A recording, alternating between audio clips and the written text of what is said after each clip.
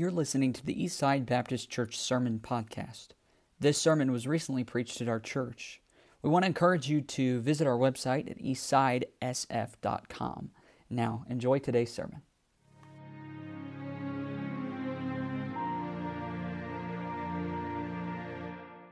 Book of 3 John is where we're going to be, and today will be very likely the last time in our Sunday morning series we call Family Traits. And we'll have maybe a few general messages over the next few weeks until we back up in a regular series. But this morning we'll read 3 John like we did last week and focus mostly on verses 11 and 12. So let's stand together and we'll get into the reading this morning. 3 John. It says in verse 1, "The elder unto the well-beloved Gaius, whom I love in the truth." And we talked about Gaius last week. I'm not going to rehash it all in detail, but just pay attention to the language, the words that John uses to describe this man Gaius. He says in verse 2, "Beloved, I wish above all things that thou mayest prosper and be in health, even as thy soul prospereth. For I rejoiced greatly when the brethren came and testified of the truth that is in thee, even as thou walkest in the truth. I have no greater joy than to hear that my children walk in truth." That's a prayer of mine, has been my whole life since I've been a dad, that I would hear that my children walk in truth. There's no greater joy than that. Verse 5, "Beloved, thou doest faithfully whatsoever thou doest to the brethren and to strangers, which have borne witness of thy charity before the church, whom if thou bring forward on their journey after a godly sort, thou shalt do well, because that for his name's sake they went forth, taking nothing of the Gentiles. We therefore ought to receive such that we might be fellow helpers to the truth." And that was the key verse last week, fellow helpers to the truth. And Gaius was a man that helped the word of God, the truth, to increase. But this other person that's about to be mentioned did not. It says in verse 9, "I wrote unto the church, but Diotrephes, who loveth to have the preeminence among them, receiveth us not. Wherefore, if I come, I will remember his deeds which he doeth, prating against us with malicious words, and not content therewith, neither doth he himself receive the brethren, and forbiddeth them that would, and casteth them out of the church. Beloved, follow not that which is evil, but that which is good. He that doeth good is of God, but he that doeth evil hath not seen God. Demetrius hath good report of all men and of the truth itself. Yea, and we also bear record, and ye know that our record is true. I had many things to write, but I will not with ink and pen write unto thee. But I trust I shall shortly see thee, and we shall speak face to face. Peace be to thee. Our friends salute thee. Greet the friends by name." Tonight we're going to be, this morning, looking at this passage and with the message in mind, be careful who you follow. Be careful who you follow. Let's pray. Lord, we're asking for your help today. I pray that you would speak to us through your word and remove me from the equation this morning. I need your help, Lord. Holy Spirit, speak to our hearts through your word. I pray that you would change us, help us to see where we might need to apply this truth. In Jesus' name, amen. Thank you. You can be seated. This entire series has been based on the thought that members of the family share similar traits because they're family.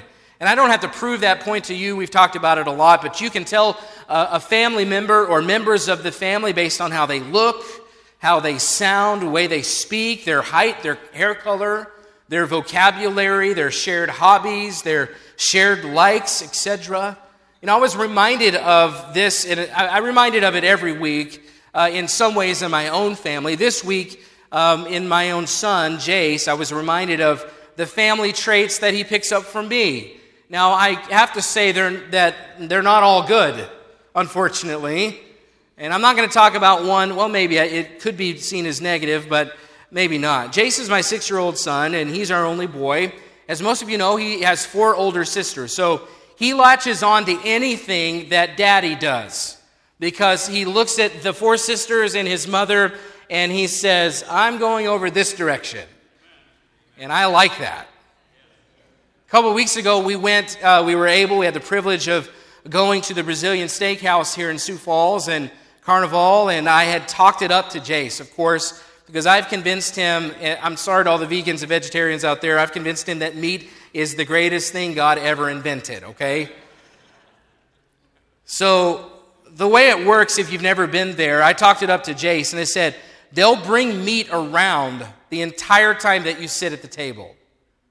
So they'll give you a little card, and they gave Jace a little card, and if it's on green, then the guys walking around with the meat on the spits, they'll come around and they'll slice you off a piece of meat. As long as it's turned green, they'll bring it by. And his eyes were just big, like, are you serious? So we got there, and there's also a salad bar, which, we skipped at first because, meat. But he's sitting there with the card green, and we're eating, and they're bringing stuff by, and we're turning it over to red when we've got enough, and we want to finish what's on our plate.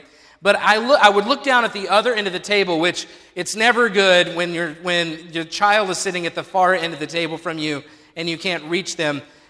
He never turned his card off of green the entire night. And I'm not kidding at all. He ate more than I did. He ate and ate and ate, and we thought we were going to have some real issues once we got home, but he has apparently a man digestive system as well, because it didn't seem to bother him at all. He never turned his card to red. He probably ate more than me. And what's funny is that his sisters were not nearly as impressed. They just weren't as interested. It didn't seem to make as big of a deal to them or make a big of a difference to them. So it's become kind of a connection between Jace and I, the boys in the family. So we talk about Carnival like it's legendary, We talk about the meat we got at Carnival and let the girls do what they're doing, but we're going to talk about meat, okay? So a few days later, Jace came up to the room, and he was acting a little pouty about something. And so I asked him what's going on, and he said his sisters were kind of doing something, and they left him out of it, and he was feeling a little bit left out about it. And I said, Jace, you let your sisters do their thing. This is good parenting advice here. Let your sisters do their thing. Us boys are going to stick together, okay? All we need is you and me, just Jace and Daddy. We'll be fine, okay? And to which he replied, well, all we need is Daddy and Jace and Carnival, and we'll be fine. He literally inserted that into the conversation without any prompting from me. The boy wants to be like his daddy, and I'm not complaining. Family traits. The concept of family traits, it drives John in all of his letters here, the whole process, even here in 3 John. See, John saw Jesus Christ alive. He literally watched Jesus Christ alive and ministering and speaking and moving and healing people. So if anybody is an authority on what it looks like to follow Jesus Christ, John is the authority. He watched him. It says that his hands touched him, that he heard him speak. So he writes a letter to this man, 3 John, to this man named Gaius, and he begins the letter by commending Gaius while condemning another man named Diotrephes. So you've got kind of two opposing characters here in the book. We don't know much about either of these men or what roles they had in their local church, but we do know they were both influential. They were both affecting the ministry, one good, one bad, but they were the opposites. Gaius was presenting strong evidence as a family member, while Diotrephes was doing the opposite. He was presenting the opposite of what a family member should look like. And last week I even said if you could paint a painting, and if you could just visualize what a family member looks like, I think Gaius was the living, breathing embodiment of a follower of God and a member of the family. He's the guy that you would see if you were visualizing somebody that's a real family member that bears the traits. He was loved. He was respected by the Apostle John. And that's high praise. We saw last week he's spiritually healthy. John said, thy soul prospereth. So he wasn't just physically there. He was spiritually healthy. He had a heart for those that worked in the full-time ministry. He showed charity to them. And in all that he did for God and others, he was faithful. He walked in truth. He had a great spirit. He helped others, and he helped the work of God. John's description of Gaius implies that he's the kind of man who was a fellow helper of the truth, as we saw in verse 8 last week. We could go then to Diotrephes and think everything that Gaius was, Diotrephes was the exact opposite. John had written a letter to Diotrephes, to the church, and Diotrephes wouldn't even hear it. He had sent people, Diotrephes rejected them. He wanted no part of John's influence or authority. As a matter of fact, he was bad-mouthing John. He was these prating words, malicious words. He was falsely accusing John. Missionaries would come through. He wouldn't receive them.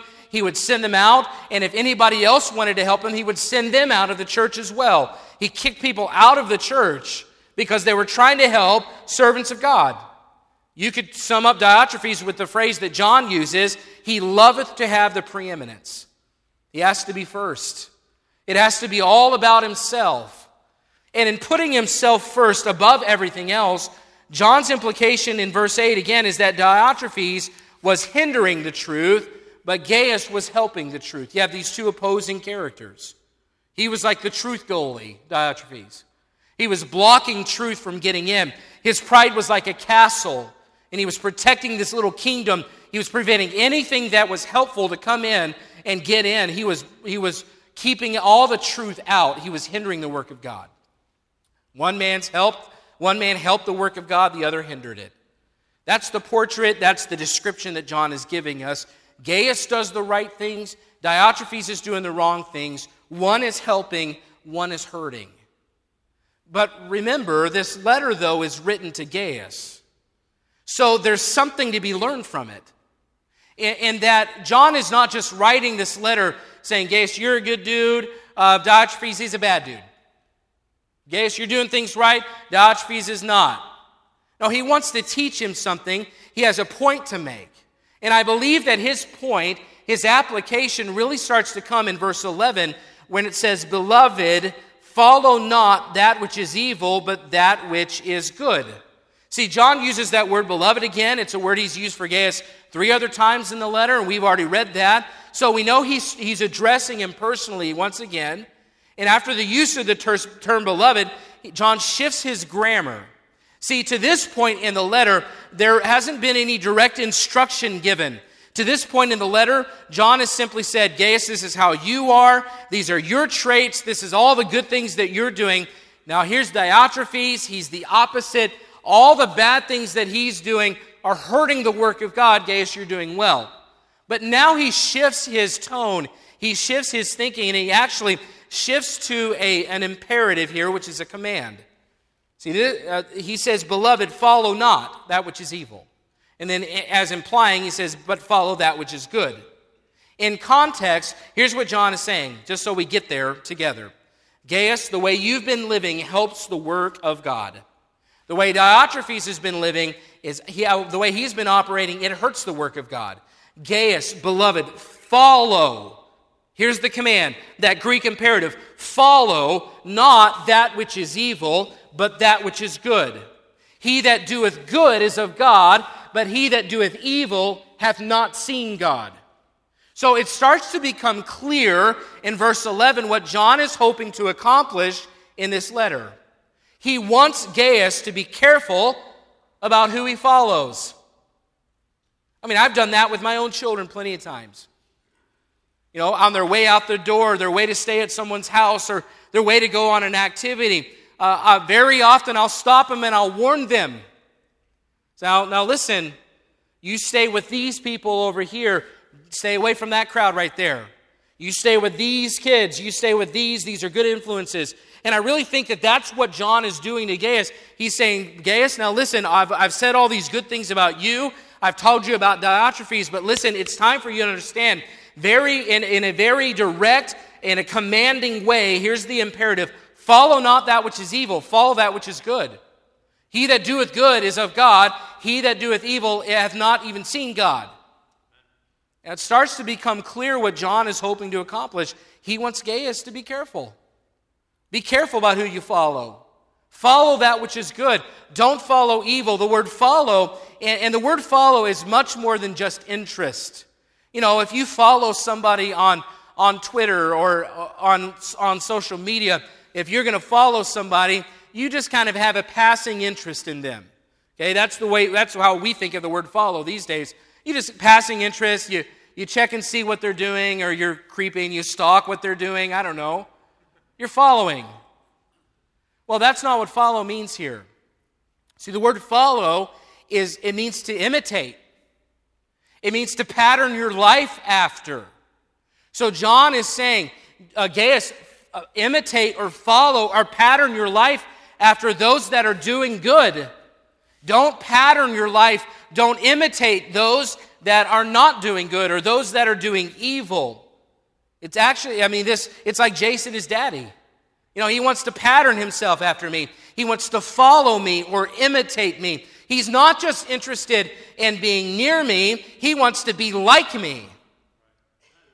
That changes everything as a dad. I know that's not my point today, but when you realize it's not that your children are just wanting to be around you or be with you, but they want to be like you and they want to grow up and be like you. Boy, the pressure's on now, isn't it? So John is saying, imitate those who bear the good traits, the characteristics that help the work of God. Those are the things that you should be doing. That's the pattern you should be following. Don't imitate the evil of some preeminence-loving man like Diotrephes. Follow that which is good. And then he gives kind of a family trait type of description, which we've seen many other places, when he says, basically, a person that does good is of God. A person that does not do good does not know God. They don't have a relationship with God. And so he's saying you can tell the tree by the fruit. You don't look at an apple tree and think, oh, that's a nice pear tree there. That's a nice orange tree. No, John is very clearly telling him a very simple lesson. If they're doing good, they're of God. If they're doing evil, they don't know God. And I know this is kind of strong language from John, but we ought to take note that he doesn't really mince his words here. He says if their fruit gives evidence that they are good, then they're of God. If not, they're not of God. Gaius, he's saying, you have presented evidence that you're good. Diotrephes, on the other hand, has presented evidence that he's not good, that he's evil. And what he's saying is that one's moral activity, whether good or evil, reveals their spiritual condition. See, our moral activity, our evidence, whether it's good or evil, it reveals our spiritual condition. I've heard a lot of people say, well, yes, they're doing this, but they have a really good heart down inside. Well, no, according to the Bible, if the fruit is one thing, it's a revealer of the heart. You don't ever say that they're out here, they're doing evil acts or acts of evil, but they have really good intention, they have a good heart. No, according to John and the rest of the Bible, by your fruits ye shall know them. It becomes plain to us how a person lives as a revealer of what has taken place on the inside. Good, according to John, it says if they're good, if it's good works, then they're a believer. If they're not good works, he's saying they haven't seen God. They don't have an idea. They're not really a true believer. Now, in order to drive the point home, John then commends a third individual named Demetrius. So not to be too confusing, about Gaius, who's the target of the letter, he's the person being written to. Diotrephes is the bad example. And then this third person named Demetrius, in verse 12, it says, hath good report of all men and the truth itself. Yea, and we also bear record, and ye know that our record is true. So there's a third person here named Demetrius. Now, we don't know exactly, again, who Demetrius is, but he is very likely, from what I've read and from what commentators believe, he very likely is the person delivering the letter from John to Gaius. He's very likely the person in whose hand is the letter from John to Gaius. And we don't know that for sure. He could just be a member of the church that John is trying to point Gaius to. We don't know. All we do know, though, is that John is pointing Gaius to a fine example of someone who does good. And he lists those things in verse 12. He commends him for these three things. He says, first, he hath a good report of all men. So he has a good reputation.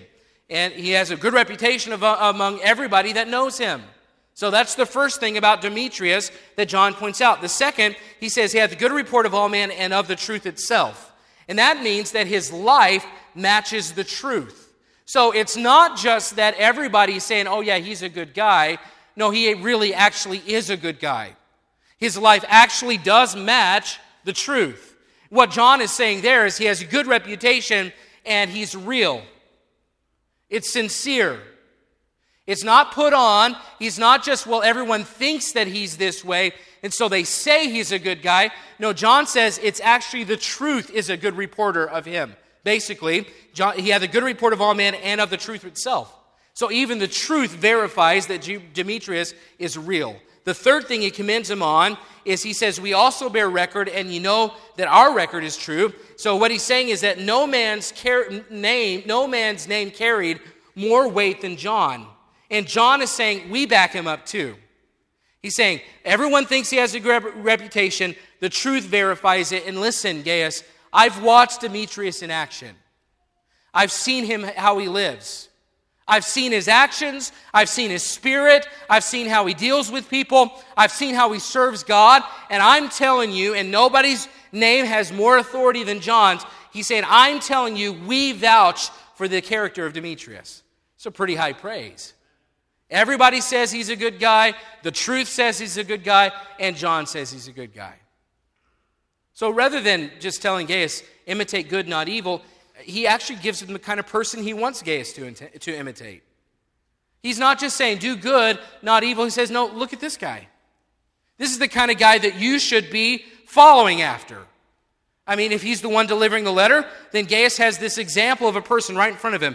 If he's a member of the church, Gaius can look at him and say, that's the kind of person I need to imitate. And let me just stop right here and say that every one of us, as much as we need the Word of God, and as much as we need to know the truth of God, we also, it's good and helpful for us to latch onto some godly examples of people that are real and have a good reputation and live the truth. It's good for us to latch onto that. I don't have any problem with my son. Now, I would have a problem with my son latching onto me if I wasn't doing right. I'm trying to do right. I'm trying to be the best dad that I can be. More importantly than that, I'm trying to be the best follower of Christ I can be. And I know I'm not perfect, but I would love for Jace to grow up and have me be the guy he's trying to be like. I want to be godly. Amen. And you should have people in your life that you say, that's the person I'm trying to imitate. You say, well, I don't want to be a follower of men. No, that's not the point at all. You see, even Paul said, follow me as I follow Christ. If you find somebody that has the character of a man like Demetrius and walks with God and lives the truth and is real about it, latch yourself onto them and follow them. That's what John is telling Gaius here. Follow Demetrius. And it's all pretty simple so far. Right? I mean, there's not really much of a twist. It's like, okay, Gaius, you're doing well. Diotrephes is not. Here's Demetrius. Follow him. It's good. But as I was reading this or looking at this, I started asking this question. Why does John feel compelled to write the letter to Gaius? I mean, what prompted it? Because it sounds to me like Gaius is pretty solid. I mean, we could go back and read him, but he's doing right.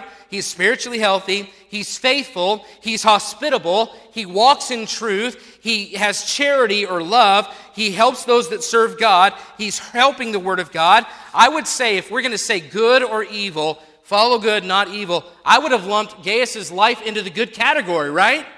I mean, he's over here. I mean, his life is follow that which is good. So I'm considering the kind of man that Gaius was, and I'm starting to wonder, well, why would John feel it's necessary to command Gaius? And he doesn't just say, I recommend. No, he commands him. An imperative, a Greek imperative. He says, follow, not that which is evil. Follow that which is good.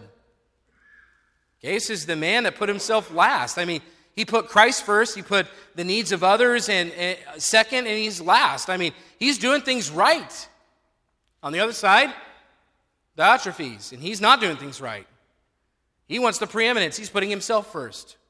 But here's where I think maybe we need to kind of read between the lines a little bit here on the why the letter was written. Because yes, Gaius is doing right, and he's doing what he's supposed to, and he's following God, and he's helping the work of God. But over here, you've got this man, Diotrephes, he's not doing right. But listen, if you read about Diotrephes, it becomes pretty evident he still has a lot of influence. So Gaius is over here doing right, and he's just trying to follow God and serve God. Over here, Diotrephes, he's not doing things right, but it becomes pretty clear that he has influence. He's all about himself. He's me first, and it sounds like he's having influence because as the people come in that John sends, he sends them away. He rejects them, and he even tells the church, if you help him out, you're out of the church. So it's not like Diotrephes is just living in a house up on the hill by himself and not having any influence or not affecting anybody. No, he's kicking people out of the church. He's got influence. I mean, if they don't listen, they're gone. He's making it all about himself, but it doesn't really, honestly, seem to be hurting him that bad. He's building a kingdom. He loves to have the preeminence among them.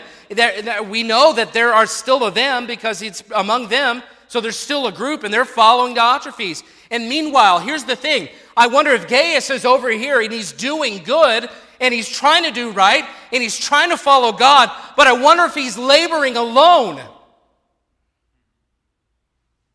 And he's looking over at Diotrephes thinking, man, they're surrounding themselves around Diotrephes, or they're hanging out with him, and they're following him, and it can be easy. It can be easy for us, folks, for God's people trying to do the right thing, trying to live right, and just trying to follow good and not evil, to look across the aisle at the people who are not doing it the right way, and we start to wonder why things seem to be going so well for them. We're thinking, I mean, here's Diotrephes, he's making it all about himself, and he's telling everybody what to do, and it's me first. Here's Gaius over here, and he's just trying to be humble and serve and follow God. Diotrephes over there, he's got a group of people. They've kind of latched on to him. He's having influence, and he obviously has followers. He has so much influence, he's kicking people out of the church if they don't do what he says. But he just keeps on building his little kingdom. Like nothing's wrong. No, there's no evidence that things are falling apart yet. He serves himself, he gains influence, he gets attention, he's making an impact. But based on the description that we have of Gaius, I would say he's likely just serving God and others in the background. He doesn't seem like the kind of guy that looks for the preeminence, does he? If Diotrephes is the one kind of out front, Gaius is the one out back. If Diotrephes is the one out in front of people, Gaius is the one that's in the bathroom cleaning the toilets on Saturday mornings, getting ready for church. You see what I mean? There's a difference here in their character. Now, I'm not saying that being in front of people is wrong. I'm just saying that Diotrephes is seeking that. Gaius, that's not what he's seeking. And I just wonder if the reason John had to write this letter, or felt like he had to write this letter, is because he was a little bit concerned about Gaius looking across the aisle and thinking, well, if that's what the result of preeminence is, then maybe I'm doing this wrong. Based on the description of Gaius, he's probably in the background. John, though, wouldn't have felt the need to write this unless he was concerned. He wants to encourage him, right? Saying, follow that which is good. Gaius, keep doing what you're doing. Don't let what somebody else is doing affect the way that you think about this. Because if I'm Gaius and I'm looking at Diotrephes and thinking he's got all the followers and thinking that he's got the preeminence, and here I am kind of laboring alone, I might start thinking, am I doing this wrong? Maybe having the preeminence wouldn't be such a bad thing. Think about it, Christian. Think about all the ways that following God seems to cost you sometimes. Think about it. And don't be pious and don't try to, say, well, there's no cost to me to follow Jesus Christ. I never feel that. And I'm not trying to tear anybody down this morning, but we all feel it sometimes. And maybe I'm being too transparent about it, but sometimes it feels like the cost can be great. And we're not even living in a country where they're hiding in a dark room with only a candle around a Bible this morning for fear of persecution. So, we have first world problems, is what I'm saying. But sometimes when you live for Christ first and you've got people on the other side of the aisle and they're living me first, and it seems like things are going pretty well, you start to think, what am I doing wrong? See, Christ first living means you spend 4 to 5 hours. I'm just going to give you a description of the average church member of Eastside Baptist Church. Christ first living means you spend 4 to 5 hours a week Going to church on Sunday morning and Sunday night and Wednesday nights. Sunday school too. That doesn't include the drive time, which I would say for most people at our church might be about 20 minutes. For many, it's more than 20. It's 30, 40, 45. We've got some people driving an hour and a half to come to church. So that's another 2.5 or maybe 3 hours a week driving here and back. Christ First Living comes at a cost. I mean, what could you do with another 6 hours a week? Just do what you need to do.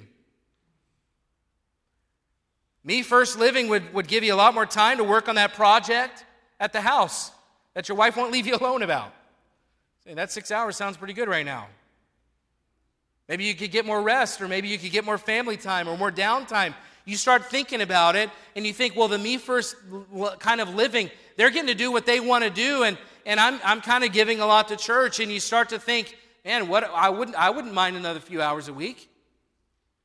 Maybe I'm the only one that feels this way. Christ First Living means your 1 day off a week is very often spent on ministry stuff.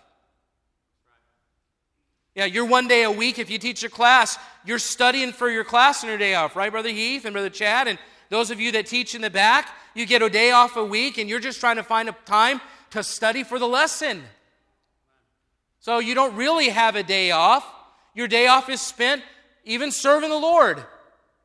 And yet, you know, as you leave on Sunday morning thinking, boy, I sure needed to mow the lawn or snow blow, as we're about to get into that season.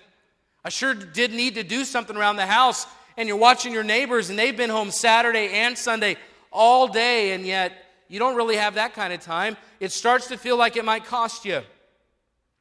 A Christ First life means you give, the average person in here gives about 10% of their weekly paycheck to the church. It has tithe, and most members give on top of that to missions. And by the way, folks, if you're not giving to missions, you should.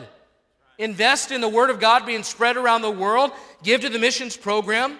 We even have some that weekly, and this is a good thing too, they give to a building fund, which I would encourage you to give to that as well. Take care of the building, this beautiful place God has given us. Maybe, though, you're out there and you're investing your own money to buy snacks for your Sunday school class. You're out there investing your own money to buy stuff to make crafts or supplies, and meanwhile, your coworker has a brand new truck. And every month they're paying extra on their house because their money is theirs to spend how they choose.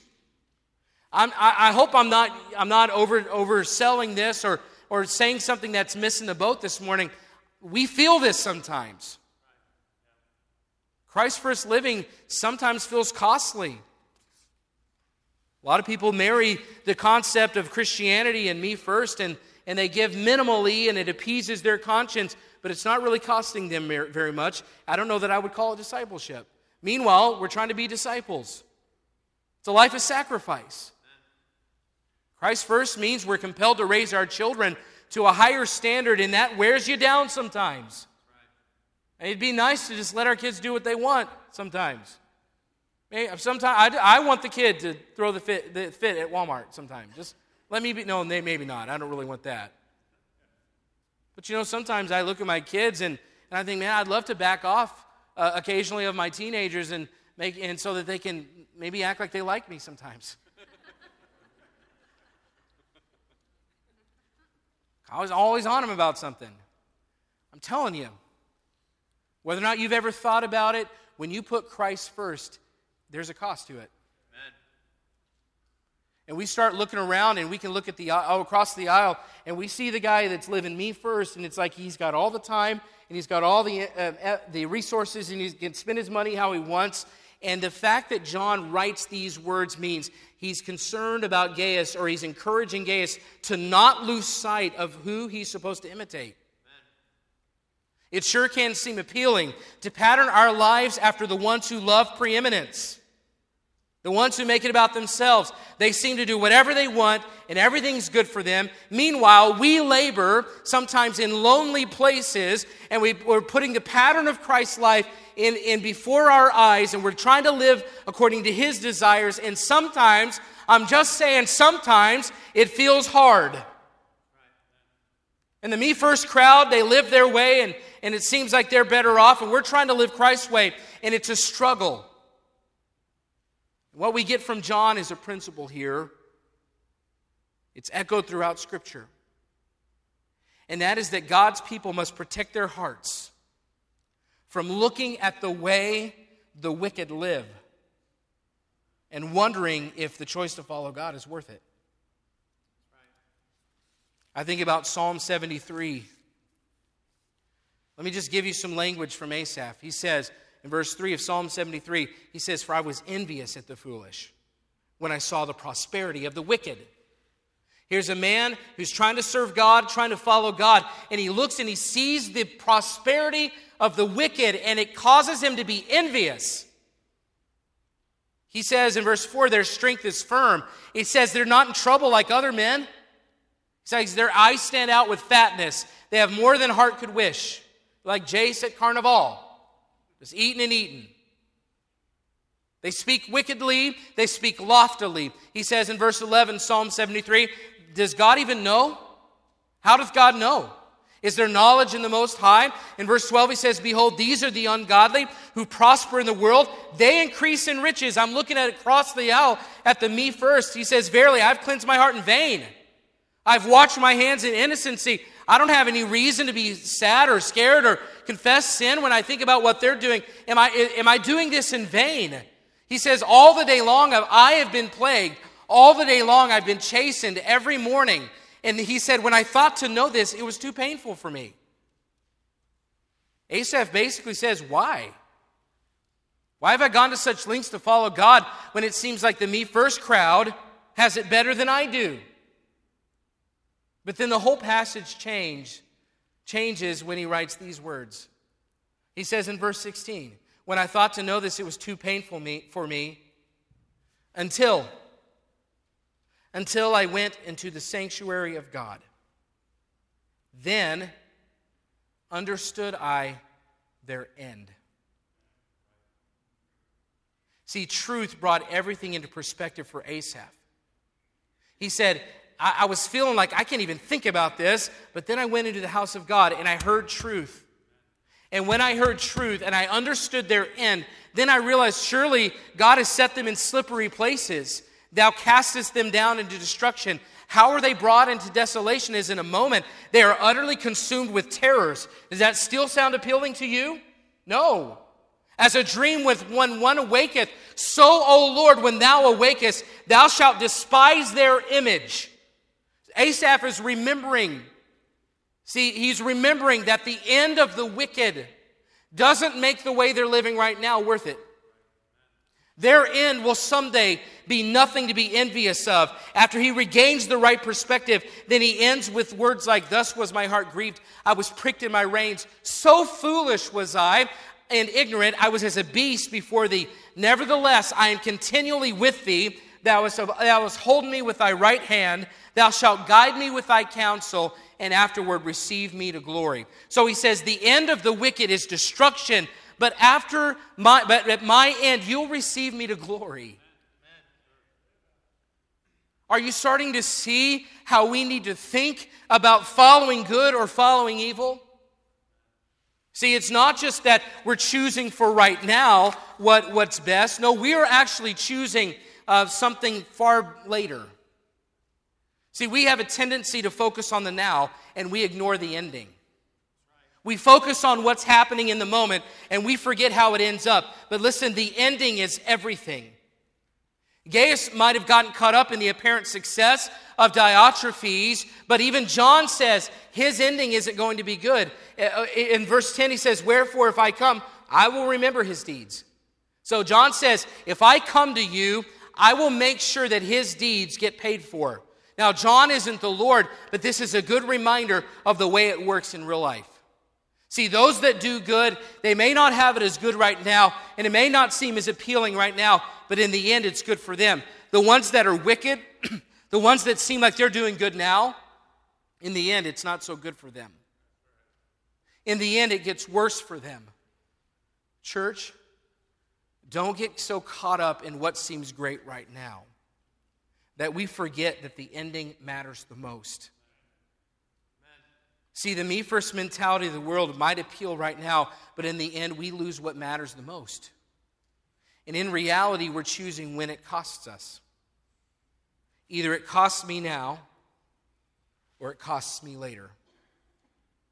I can choose to live the me first life right now and call my own shots and do what I want to do, but that will guarantee a tough ending when I stand before God in the judgment because I lived for myself instead of Him.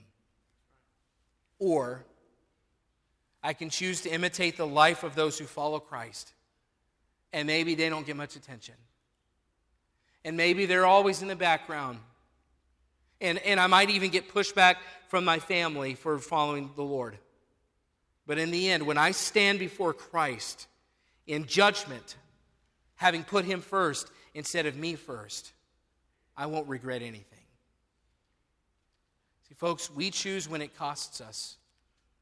And it's either going to cost us now or it'll cost us later. I heard somebody say it this way.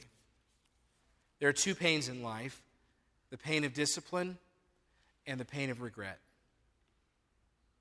You either have the pain of discipline or you have the pain of regret. It's true in dieting. I don't want to talk about that at Thanksgiving time. But it's true in dieting. See, we either have the pain of discipline in the moment or later on, we have the pain of regret. It's true in saving money, isn't it? See, right now the appeal is to go spend it because something's in front of me, and I can either have the pain of discipline and say no to myself now, or in the end, when the bills are racking up, I have the pain of regret. It's true in using a credit card, isn't it? I can either say no in the moment and endure the pain of discipline in the moment, or when those bills are more than I can even handle on a monthly level, the pain of regret later on. Do you see how the principle shows up? Shows up in so many ways. You're better off choosing to follow good today rather than evil, because choosing good is the pain of discipline. But choosing to imitate evil is the pain of regret. So that's the application number one. Be careful of choosing to focus on how good the world has it, because a life of preeminence always leads to regret. And the second application, and this is short, it's equally important, and that is, folks, be careful who you follow. Be careful who you're imitating. Be careful who you're patterning your life after, because the one you're following will lead you to their destination. Have you ever followed someone that didn't know where they were going? I have. And guess who ended up lost? Both of us. We all did. Christian, who are you following? Who are your friends? See, we naturally imitate those we surround ourselves with. So who's influencing you? Who do you follow on social media? What are you entertaining yourself with? Or who are you entertaining yourself with? John very clearly says, follow that or imitate that which is good, not that which is evil. But I know a lot of Christian people who spend most of their week entertaining themselves with people that live in an evil way. If we imitate or follow that, we'll end up doing the same things they're doing. What influences you during the week? Which category do most of your influences fall under, good or evil? Do your most common influences lead you toward God or away from Him? John very clearly says, follow not that which is evil, but that which is good. If you pattern your life after Jesus Christ, folks, it may be hard today, but you won't have any regrets later. The pain of discipline or the pain of regret. John 8:12, Jesus said, I am the light of the world. He that followeth me shall not walk in darkness, but shall have the light of life. So who should you follow? Well, follow Jesus Christ. His end is always good. I am the way, the truth, and the life. No man cometh into the Father but by me. But if you'll follow Jesus, you'll get to the Father. So who are you following? And Christian, are you looking across the aisle thinking, I wonder if this is really worth it? Let me just tell you, right now it doesn't feel like it, but the end is worth it. You may not regret it, or you may regret the decisions you have to make today, but you won't regret it later.